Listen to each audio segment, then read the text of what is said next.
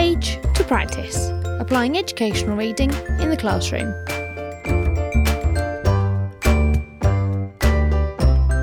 Join in the conversation using #PagePracticePodcast. From Page to Practice is a podcast focusing on the application of education research in the classroom. Each episode features a conversation with a different guest, teachers, authors, and others interested in education, talking about what the phrase "from page to practice" means to them and the importance of applying evidence to classroom practice.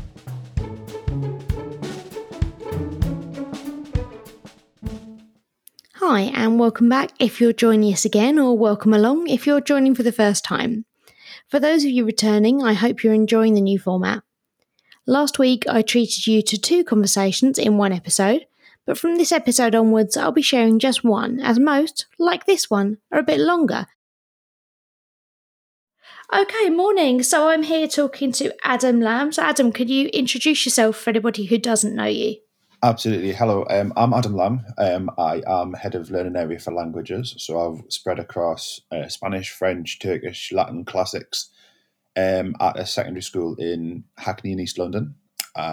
In a prior life, I've also been a lead practitioner covering teacher training, looking at overseeing our on-site provision of that, looking at as well working with various learning areas across the school, including the likes of physical education. I've worked with humanities, English, to help coach their staff, to do a few observations, work with their leaders as well on that capacity in terms of teaching and learning support and coaching. And I have also been literacy across the academy coordinator in a previous school in the northeast of England. So lots of different things then. Yes. Yes. So, very much teaching and learning orientated though. Exactly what we want to talk about. So what does the phrase "from page to practice" mean to you, other than being the title of this podcast? I think "from page to practice," I think sums up what a lot of schools should be aiming for in terms of when they're looking at evidence-based, when they're looking at evidence bases and when they're looking at research. I think a lot of people that I've met, a lot of practitioners that I've met, maybe have heard of things such as Rosenshine's principles, or they might have heard of Lemov, or, for instance, I don't know, somebody who I'm a big fan of personally and whose research makes a lot of sense to me is Alex Quigley. And they'll hear of these things such as the principles and looking at effective questioning. But from page to podcast for me means, how do you take these people's research? How do you then apply it to your setting?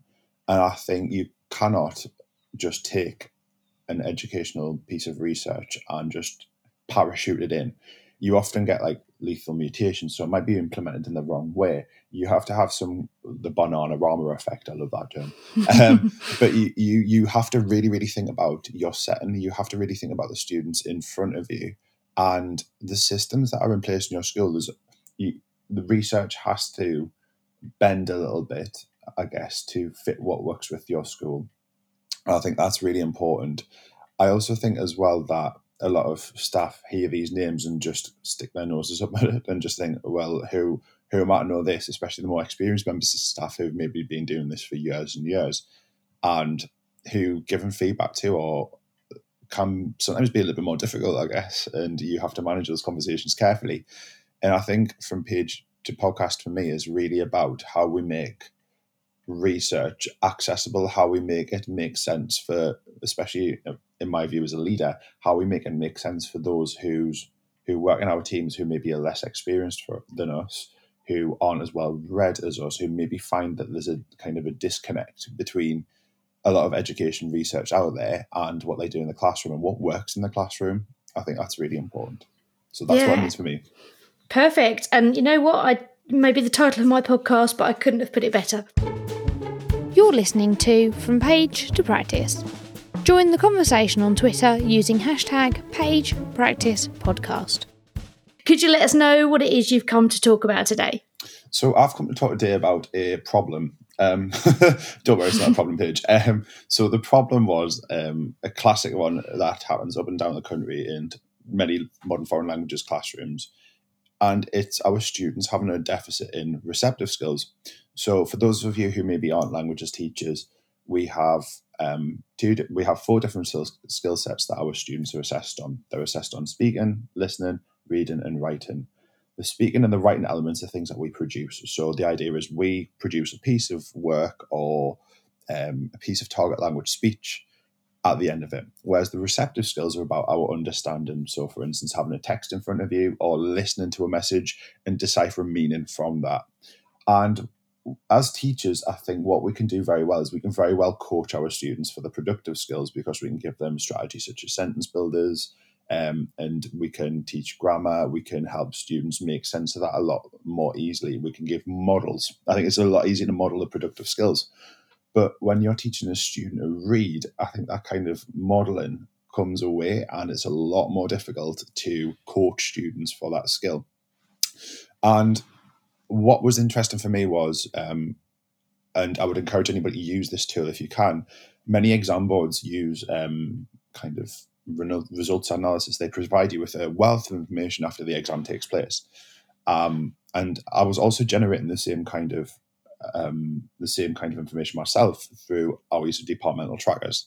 We call ours the Beast because it is a beast of a spreadsheet. So I was generating all this information and looking at how my students were doing in that skill of reading in comparison to the listening, to the speaking, and to the writing. And there was just a huge disparity between how students were doing on the productive skills and reading, and even listening, which tends to be the more difficult skill. The students were still 5% performing 5% worse on the reading exam in comparison to the listening. And it was something that I really wanted to explore and look at as part of the Chartered College final project, in which you look at practitioner inquiry. So you come up with a problem, you delve into it, you explore what it is. And I didn't want to do something that was just kind of, retrieval practice, let's have a go at this, and do something that was particularly maybe quite well researched, I think, compared to the likes of literacy. I wanted to do something that was maybe a little bit more, would force me to search out a lot more research, and not just that, have an actual real impact on attainment. And that was really important to me, and especially my setting as well. We were very much a data-driven school, and I think one of my strengths as a linguist, we don't often deal with numbers, but I feel like I'm a dab hand at a good old Excel spreadsheet. So I wanted to kind of amalgamate the two, and knowing that I had that level of data already at my disposal, I thought, let's see what I can do, run with that, and see what the outcomes will be when I look at reading. So that was my starting point, essentially.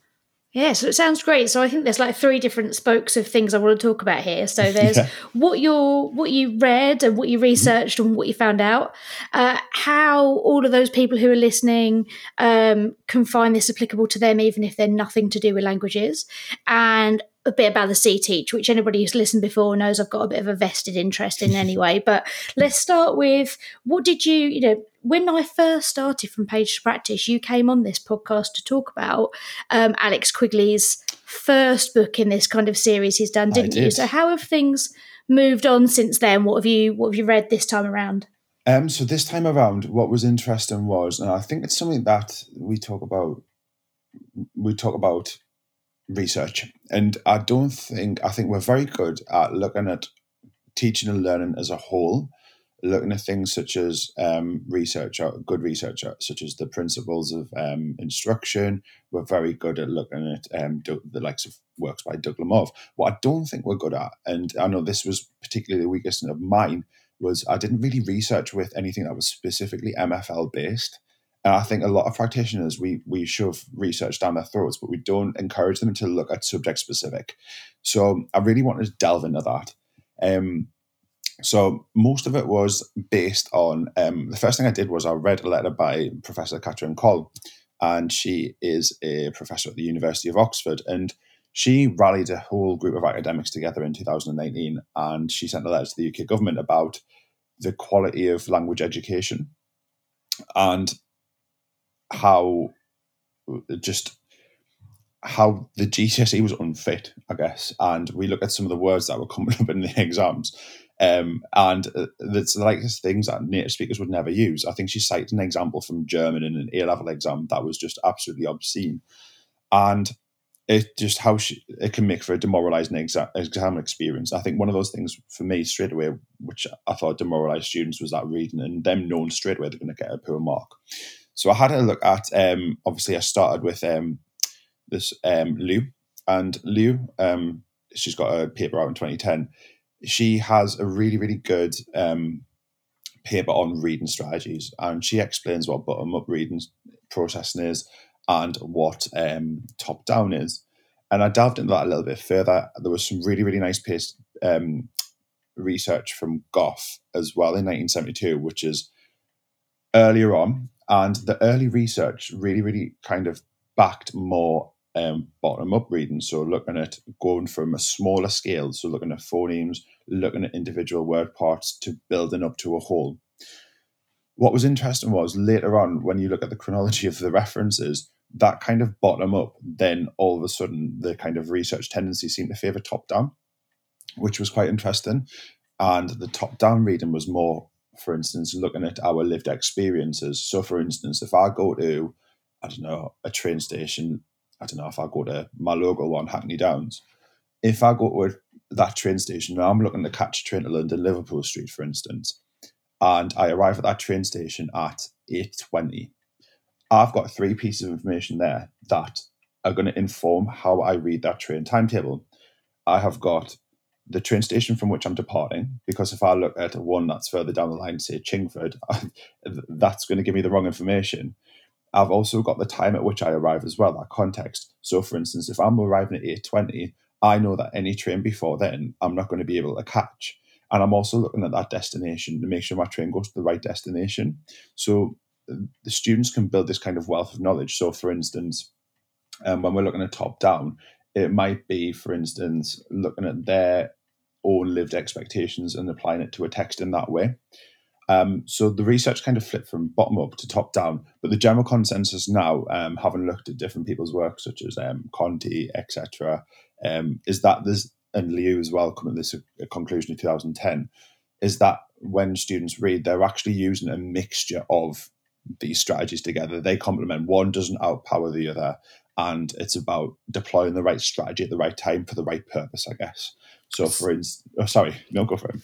Well, I think you might be going the same way as me, because you said, for instance. I was going to say, so then what were those strategies? What have you changed in your practice? Absolutely. So, having done a diagnostic, what happened was I decided that we did the December mock, put all my data in the Beast, and lo and behold, the reading was lower. And this reflected, if you look on AQA Enhanced Results Analysis, this reflected the national trend for all centres across the UK. So my kids weren't any different. And I thought, well, I could start here, but then I thought, right, have a little look at what the kids are actually doing. So I gave them another mock paper just to have a look at. And I found that it was the translation, and I also found it was the written response answers. So for those of you who don't know the GCSE exam for languages, in the reading exam, there are multiple choice questions that test the likes of inference. They might put distractors in, and there's more open-ended responses where it might be, for instance, where does David play football? And they have to write a short sentence in response. My students got those points. And when we reviewed the text, if I give them a highlighter, they would be able to pick out exactly where that piece of information was in that text. But what they weren't doing was they weren't decoding enough specific detail that was required by the mark scheme in order to get the point. So that's where I turned my attention to. And I was looking at that detail. And for the detail, it was always 1 or 2 missing bits of vocabulary that they couldn't figure out. And in the past, this has changed now. There was always the requirement for exam boards to put in unfamiliar vocabulary. I believe that's gone for this year onwards as we speak. But that was what was always tripping them up. So I decided at that point, having done my literature review, looking at top down, looking at bottom up, it was about building up those strategies, those resilience strategies, to help students decode unfamiliar vocabulary, provide them with a few different ones, so that in the reading exam, they would go in knowing that they had a little bit more confidence behind them, that they could look at a word, take it down, and build up that meaning, and hopefully see if they could get that extra little bit of detail for those written answers, because they could find it. So obviously the top down for me was working in terms of they're using what they know, but they weren't decoding enough. So that's where I took my project. So did you have any specific things, if you were to say, there was X, Y, and Z that I did in the classroom that was different, what would those few things be? So the first thing I did was I really looked at morphology. So morphology is, it's like morph. Morph is where you, obviously that little character, you bend them, you twist them, you do what you want with them. That's the idea. So you take a word. So for instance, if I take to deconstruct in English, you've got to, which is the mark of the infinitive. You've got construct, which is to build up. We know it's a verb because we've got the to and we've got deconstruct. But then we've got our prefix in front of it, D, which implies that D prefix replies to kind of undo something. So what I did was we looked at different strategies. We looked at engaging really explicitly with morphology in lessons. So this was primarily done in do nows and in starter activities.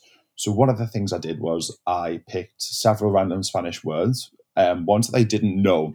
So this was quite fun actually for me as a linguist as well, because I did a lot of historical linguistics. I did Russian psycholinguistics as well. And it was really fun just going through the dictionary, the Real Academia Española, just to try and find some really obscure words that I know that they could decompose and hopefully get that meaning. So I would give them some really, really random words. I think I give them to undo, but then start to decompose. So one of the strategies would be, for instance, what component parts can you break this word down in? So if I give them deshacer, to undo, they could separate off the er ending, which is the mark of the infinitive. So they know it's to something. You've got that ath root, to do. So you've got hacer in that verb, to do. And then you've got that des, to undo. So obviously looking at them splitting up explicitly those parts and see if they can generate that meaning. So we did that. We then took that to a next level. So I started looking at the inflectional endings of verbs. So by inflectional endings, it's things such as if I say I play, but then I say, for instance, she plays. That S at the end just denotes, we often use the personal pronouns, I, you, he, she, it. It's not as important in English. Whereas if you're learning Spanish, for instance, it's really, really important because they don't use the personal pronoun a lot of the time. So you're listening out for those inflectional endings to work out who's doing the action, the subject of the sentence. And you also listen out for that ending as well to denote what time frame it is or what tense it's done in. So we then stepped it up a gear and then we stuck in a lot of different tense endings to that as well. So decoding who's doing what. And then what we also did was we did a classic game that I used to love for revising vocabulary, which is verbal dominoes. Actually, I think I nicked that from a maths teacher. So in maths, what they used to do is they used to do it's like dominoes where they used to have different like mathematical equations and somebody else would have the answer. So it becomes a verbal chain around the room. And I used to do it with vocabulary. So I'd have the English on one side, I'd have the Spanish on the other side, but for lexical items rather than grammatical items. And again, this was another sticking point in the translation was that my students weren't translating the tenses accurately enough. So what I did was I took several verbs, say 3 or 4 verbs, but I really, really focused on the inflectional ending. So they had to listen incredibly carefully to ascertain the tense and who was doing that action. So it'd be the difference between I do, I did, he does, he will do, to really get them engaged with that inflectional morphology on the end as well. So we did that in lessons as well. We also looked at, I gave them a word, give them some context around it, and we looked at connecting that word to the surrounding context to see if they could work out what that word is based on what came afterwards as well. So a variety of do now little starter activities before we launched in the main body of the lesson. And then in the run-up to the real exams, we took that further. So when we were looking at a paper, we would highlight an unknown piece of vocabulary that I knew that they hadn't really realised. It almost seems strange, but you do get a very, very good read when you've taught the same class for 5 years of what words they know and what they don't know. It's ridiculous. I don't know how we do it, but I think every language teacher out there has that innate ability to do that. So I would sift through, identify what I knew they definitely wouldn't know, and see if they could morphologically break it down using those bottom-up strategies. So we did that. So that was the intervention itself. And sorry. Sounds like there's so much there that actually, if you're listening to it as a non-MFL teacher, there's still loads there to pick up on, especially with technical vocabulary in, I don't know, science maybe. I'm sure there's more subjects. Absolutely. 100% concur. Just get that morphology right. So yeah, I completely concur with that. When I actually presented my findings, because the teaching and learning team, we do nuggets on a morning. So we do like a 15-minute nugget. We do one on pastoral, one on teaching and learning. And I presented this, and what the example that I used was photosynthesis. So if you look at ethos, which is from, I think it's Greek, which is a process, and you look at photo involving light, and obviously photosynthesis, you need light for that, like that to happen, to create the products from photosynthesis, to create the energy and stuff like that. So I did present it. It's really, really useful for science, and I would say it's also really useful for other things such as geography. Anything that involves a process, I think, or really technical vocabulary. It has great implications for it. And it's like translation. For instance, translation for me is going from X to Y in the target language. But if you look at translation in maths, it's the same idea. You just move, say, a triangle from this position to that position, and it's attaching that meaning, and seeing that cross transferability of prefixes, suffixes, phonemes, and words as well.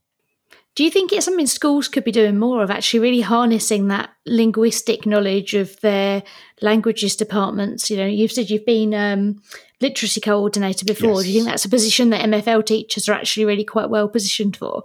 I think we're incredibly well positioned for that. And the reason why I think we are is because we are probably dealing with more basic literacy on a day in, day out basis than our English colleagues. And maybe I'm wrong, but that's the experience that I feel. And I really do think that we talk about scaffold and we talk about challenge. I think the biggest piece of scaffolding you can give a child is give them that ability to read and to improve their reading ages. And it's going beyond just looking at these top-down, bottom strategies. But for instance, if you're in a lesson, having that confidence to deviate. So we have to teach croquet in Spanish because it's an innate part of the Spanish culture. I mean, I could eat my body weight in the things. But for instance, I'm teaching in inner city London with students who have grown up in a council estate and have probably lived there most of their lives. Are they going to have come in contact with a potato croquette? Most likely not. So what's the point in me teaching this word if I'm not going to attach a concept to that label? There's no point in me doing that. And I think, especially looking back at myself when I was a younger teacher, a much less experienced one, and the whole thing was progress over time. I wouldn't have had the confidence just to stop, get up Google, put in croqueta and show them what it was. And by me doing that, what I've come to realize I was actually doing was I was creating gaps in their knowledge, and not just their subject knowledge, but also in their cultural knowledge. And I think that's dangerous. Yeah, and that cultural knowledge, that cultural capital is something that is actually more linked to reading than you might necessarily have considered. I guess that's kind of where you've gone to with that. So before we move on, I wanted to ask you a little bit about your CTEACH. Is there anything else to do with this project in particular you want to talk about?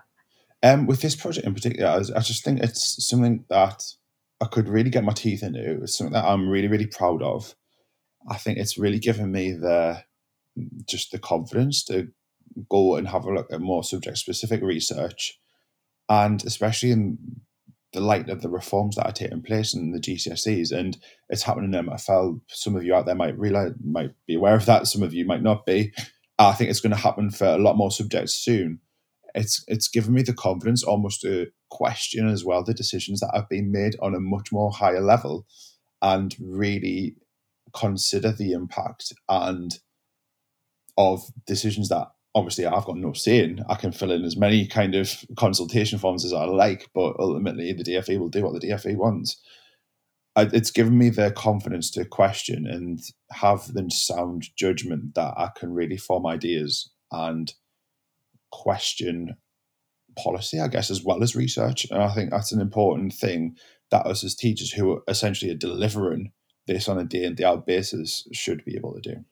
I think that's so important, and that links in really well to talking about the Chartered Teacher course as well, because I think I always described it as giving me some professional confidence in exactly the way you've just articulated, feeling like the things you're thinking and deciding, actually you've got a sound basis for.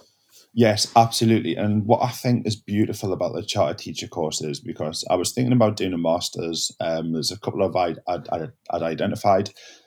Obviously, we had the MPQ program come up. And for me, it was something, I always value good leadership. And I've been blessed in my years having an amazing head of department and mentor at my first school, Heather Dunn and Gil Musgrave, and having the most amazing line manager at my current school, Gavin Palmer. And I think performance management, sometimes, in my experience, has always been like a ticky box thing. But at my current school, it's something that's very, very different. It's seen very, very differently. And we can very much openly talk about our careers. So, for instance, mine's got in black and white that I want to be an assistant vice principal or a vice principal in the next 2 to 3 years. Be it in my current school, be it somewhere else. And also that I would also like to maybe dip my toe in a governmental policy. That's written in black and white. And I don't think in many schools they would appreciate that, but our head's very much of the view of, like, just be open and go for it. She's brilliant. Yeah, fantastic. And we were talking, Gav gave me in one line management session, not line management, performance management session, he said to me, engage with more external CPD opportunities. And I was like, oh, what does that mean? And then I realised that actually this was the perfect opportunity to do it. Where I think the Chartered Teacher course is really, really unique and really special is you're forced to do a lot of general things, such as you do modules on assessment construction, which was invaluable. You're forced to do some kind of generic things like question and research. But then when you come on the projects, you can really steer your CPD in the direction which you want. And having that ability to do that, I think, is incredible. Whereas I look at some of the MPQ programs, I mean, there's about 8 of them or something like that. There's a ridiculous amount. But then I was thinking, if I have like MPQ SL, am I boxing myself off? And that for me is one of the things I don't want to do. I don't want to box myself off. Rather, I want to get a wealth of experience. And I know my kind of development myself, what I haven't got as much experience of is pastoral. So for instance, I'm not a trained DSL, whereas my heads a year all are. And I know that's something that I'm going to need to kind of address and maybe look at doing in order to make the next move. To become maybe vice principal, I don't think it'll be as important for AVP, but definitely for VP, I would need to think about that and address that.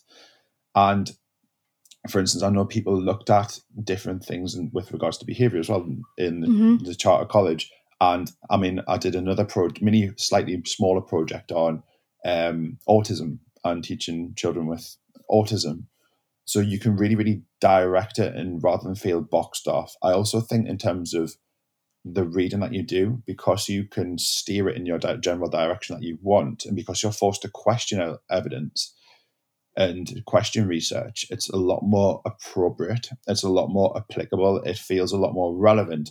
And that was my worry about masters, was because when I did my PGCE, it was a red brick institution at which I did it. It was great, but then I was reading all this information, all this theory, and there was no element of how does this affect my practice. There was no element of questioning that. It was just a given, and it felt really, really disconnected from what was allowing me to survive in deep, dark Gateshead in the classroom, which, trust me, it was like a war zone at times. And I think that's really important, and that's why I really, really enjoyed the course and found it beneficial. So if anybody's thinking of doing it, if anybody's in that, I know there's a few people I've interacted with on Twitter who are considering CTEACH, who are considering MPQs, who are considering masters. That would be my take on it, is that it's a lot more guided by you. And I think that's really important. I think that's such an important point, that last bit, that you really can direct it how you want to. And that's, a big difference to a lot of the other things out there.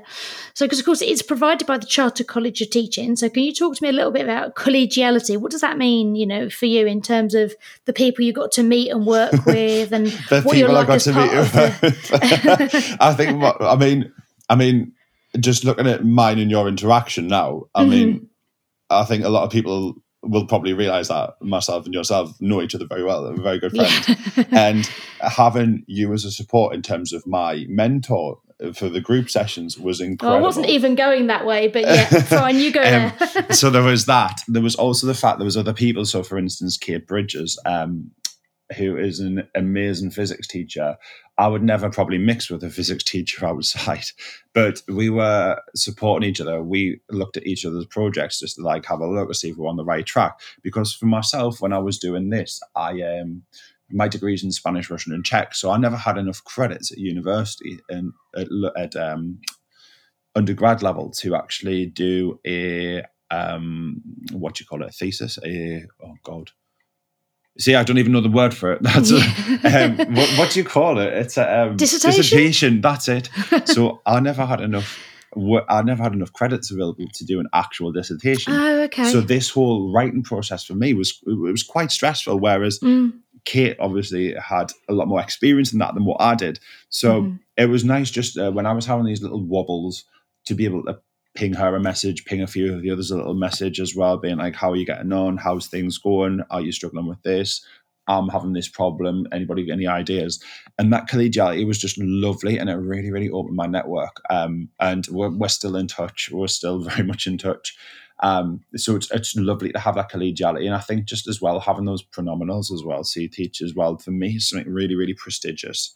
And as well, another thing that I think is worth mentioning is the actual price of the charter teacher program as well. I think it's a lot less. I know the MPQs are free, but it's a hell of a lot less. It's about a tenth the cost of a master's, and I just feel that it was probably worth it for me. It's worth more than a master's, and I would say as well that there's one other thing I was going to say. It was.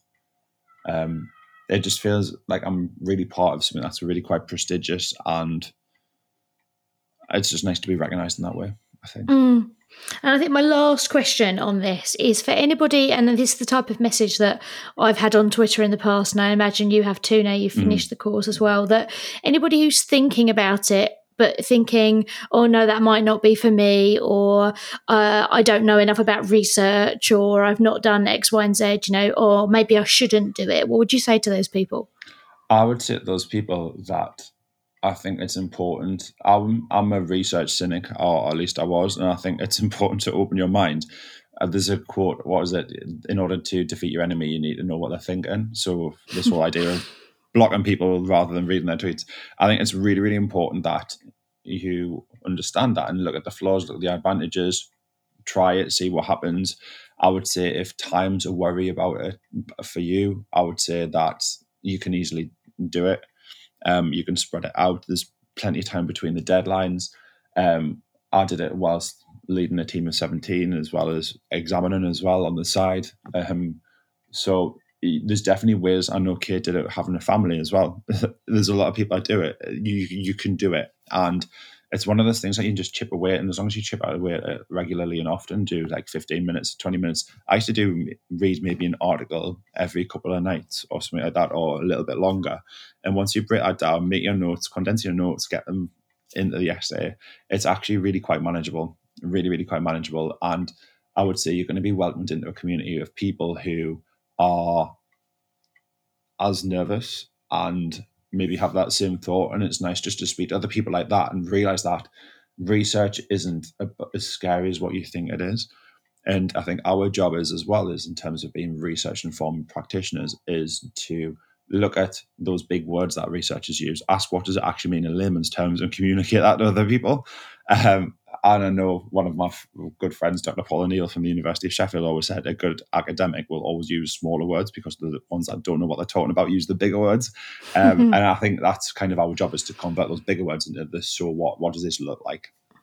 I think that summed up quite well my whole intention of From Page to Practice as it is. So before we wrap up and do the final section, is there one that you want to plug? Where can people follow you? What are you looking into next? Kind of what are your interests now? So, I mean, I'm on Twitter, Señor Cordero, which funnily enough translates into Mr. Lamb, for any of those of you who don't do Spanish. I've also got a blog that's primarily language teaching. Can't get my words out. MFL based as well. And my current interests actually are during lockdown, I decided to make some video tutorials that have grown exponentially, which is quite ridiculous. Bearing in mind, all I did was hang an iPad off the side of my bed and write on my bedroom floor while my other half was doing architecting in the sitting room. And it's just like looking at the power of those video tutorials and really, really harnessing their power, because I think, especially when some of my own students have sought them out before I've even told them and said, "So we've seen your video," and like, it was really, really good. I'm using it to revise for my end of year exams in year 9. I was like, all right, then they must be all right. So looking at how I can harness those videos and really, really just put them out there so students have got something to revise for. I really don't believe in charging for things. So just putting them out on YouTube and having that resource out there for people to use. That's fantastic. And actually, I shared one of your videos recently, of your most recent revision one, and that went down well with so many teachers that people appreciate having their time saved and being able to go, this is a fully packaged resource already. I need to do nothing with this. Yes. Bam, share it. And I know so many people appreciated that. Thank you. Sign up to receive the From Page to Practice weekly newsletter to read tips and advice from my guests, as well as information on upcoming episodes. Find the link in the show notes for this episode. So, final section. Now, this is the section that I'm still trying to think of a decent name for. I think it might be the CPD library round, the bookshelf round. So I originally thought of this as a quick fire round, but then I remembered that teachers like to talk and give reasons for things. So feel free. Especially linguists.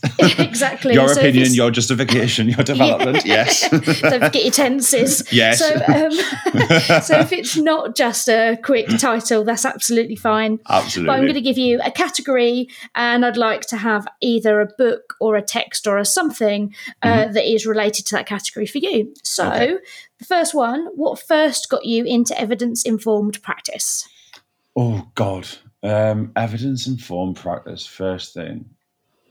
Can I say something that's not a book or not an article? Why not? You're only my second guest. Why not mess it up already? So actually, for me, it was something that we do at school. We used to have, and it's stopped. I'm really, really angry, and it's something that I want to redo. We used to have a monthly meeting of teachers that we could come along. We would be given a text to read, and we'd just sit and discuss it. And nice. I enjoyed that little bit of kind of pedagogical sparring. That's what really got me into it, and kind of criticising. Being a northerner, I think having a strong opinion and defending it till the cows come home is in my nature. So I really enjoyed that. So yes, that's what got those me. Opportunities are so important. It's finding the time for it, isn't it? I know that in my last role, before I moved on to what I'm doing now, it's one of the things I tried to get in. It just didn't take off in the way I wanted it to. It's the first thing that falls by the wayside, isn't it? It really is. So the text or whatever that resonated with you the most? Without a shadow of a doubt, it's Closing the Vocabulary Gap by Alex Quigley. There's also a multitude of resources that he's got on his website that go with it. Closing the Reading Gap is also really good, but I think for me, practical wise, and what I do in the day-to-day in the classroom for teaching vocabulary, it doesn't go amiss. And I think it also is just, it's brilliant. Yeah. I feel like there might be some overlaps with what I'm going to say here, but I'm going to carry on anyway. Go for it. Had the biggest impact on your practice? Biggest impact on my practice? I tell you, I'm going to come at a different angle, and I'm going to come at it from an angle of a mentor. And I want to say Peps McRae, Lean Lesson Planning. And the reason why I would say that is because the structure that a trainee teacher that they were getting feedback at the time was quite, I don't know how to say it, it wasn't very ordered. For me, Lean Lesson Planning, the wonderful thing about Peps McRae's writing is you can read one sentence and you take something out of that sentence. It's a very, very short book. It looks like a primary school reader, but he packs so much into those 50-odd pages that it just makes sense. And for trainee teachers, for new teachers, for ECTs, it's a book that I would really, really recommend more than anything else that they read. So that you've covered my next one, but there might be another book that you're going to say should be required reading for ECTs or ITTs. Lean Lesson Planning, I would say Doug Lemov, Teach Like a Champion. Again, Doug Lemov is also another one that I could say is one that I'm a bit conflicted with at times. There's a lot of good stuff in, but there's some stuff that I don't agree with. Lean Lesson Planning, Teach Like a Champion, And making every lesson count as well, I think, is quite a good one. Again, the MFL one, there's bits in there that I disagree with. But there we go. And to be honest with you, most of the bits that I disagree with are the behaviour bits, because I think where you get research on behaviour in your school's context, that for me is usually where you find the biggest discrepancies between what people in research say. And there's different things that research say. There's a lot of research on behaviour and different aspects of it. And it's a battle that I'm fighting at the minute, actually, because of the ECT programme that we follow at our school, Ambition. It almost somewhat goes, well, not goes against, but it doesn't reinforce our behaviour systems in the way in which it should. So I'm having to, cleverly tiptoe around that. The thing is, you can't agree with everything you read, and if you did, No. you're getting nothing from it anyway, right? So Yeah. it's good to be able to identify these bits that you disagree with. Mm-hmm. Where did I get to? Oh, inspired you. Inspired me. I would say Zoe Elder's book, and I can see the front cover of it, and I can't think of it. And it's all on marginal gains and those little nudges. And I think for me, if we're talking about, I know growth mindset's another of those real hot potatoes. Myself personally, I really believe in it, and I think it's something that we should be doing with students, and we should be looking at empowering them. And warm, strict. For me, the perfect combination for behaviour is warm, strict, and growth mindset. And I think Zoe Elder, in terms of looking at identifying little things, analysing how we can nudge them a little bit further, and then developing that explicitly, it just made sense. And I look at my year 11s and looking at their right. So if I bring up the beast on the board, we look at the tables. We always look at the grade boundaries explicitly. And I don't think many people do that. I think, again, it's one of those things that people are like, oh, it's not worth the time. I think it is, because if you have a student, for instance, who's getting a grade 3 on a listening paper in Spanish, they're often 2 marks away from a grade 4. Then they may be 5 marks away from a grade 5. Oh, 7 more marks later, you're on a grade 6. So reframing those conversations when they get a paper back with grade 3 on the front, and just say, right, if you nudge this, if you answer every single multiple choice question, you've got a higher chance of getting that mark. Oh, wait there. If we focus on how we lift in the target language for that last section in Spanish, you could even get another 3 marks there. Then that would bring your mark up to a grade 6. But even though that says a grade 3 on the front, so am I worried as your teacher? No, I'm not. But these are the other things that we need to do, and we need to nudge. And that's why I really loved that book. It was it helped me frame the conversations I was going to have with my students and how to nudge them on. You've just proved why I couldn't make this a quick fire round, because we'd have lost that amazing... No, but we'd have just lost that amazing explanation you gave if I'd have done that. 3 left. Your most recent read. So it could be a blog, it could be a book, it could be a article out of Impact. My most recent read, unfortunately, has been the DfE guidance for the new GCSE specification. Totally understandable. Yes. So that's my most recent read. In terms of actual research, though, most recent read, I reread Breaking the Sound Barrier again, because there was a few little bits that I just wanted to unpick a little bit more and put them into my practice. So, yeah. Yep. 2 more. What's up next? Anything on your to-be-read pile? On my to-be-read pile? I don't know at the minute. I think Steve Smith's got a new book out with John Franco Conte. I'll always have a look at that stuff because it's subject specific. I think it's really important to engage with that. Not quite sure at the minute. I'll see what comes out. There's a great one actually that Gav was reading on breaking the class ceiling. Obviously, with this thick accent, you can probably tell I'm from the coal mining towns of the northeast. So it's something I'm really, really invested in, and which informs why I'll always stay in the state sector, because that's something I really believe in. So I want to have a read of that book. And again, it's things like cultural literacy as well. Like I've got a real issue with cultural capital. I don't like that term at all, whereas cultural literacy for me is more important. Fair enough. Yes. And the last one, is there a book that you don't think actually exists but should, something you think all teachers should be able to just whip off the shelf and read, or that you'd like to hear about? I would really like to hear some more on neurodiversity, some specific strategies for neurodiversity, which neurodiversity is by its very nature diverse, so it's probably going to be a difficult one to write. There's stuff out there, but I just think it's those students for me I find are amazing to teach. I love teaching them, but sometimes I'm just like, right, I'm trying every strategy that I know and I'm not sure where to go next. So that's what I would like. Great. So that has flown by 45 minutes and that's just gone in the blink of an eye. I don't know how we've managed that. Is there anything else you'd like to say before we wrap it up and finish off? Just thank you so much for having us on the podcast. Really, really enjoyed it. And I think just please go for the CTeach course if you can, because it's just unreal. Great. Lovely way to end. Thank you very much. Bye. See you later. Bye. Are you interested in evidence-informed practice? Do you have a favourite edu-book?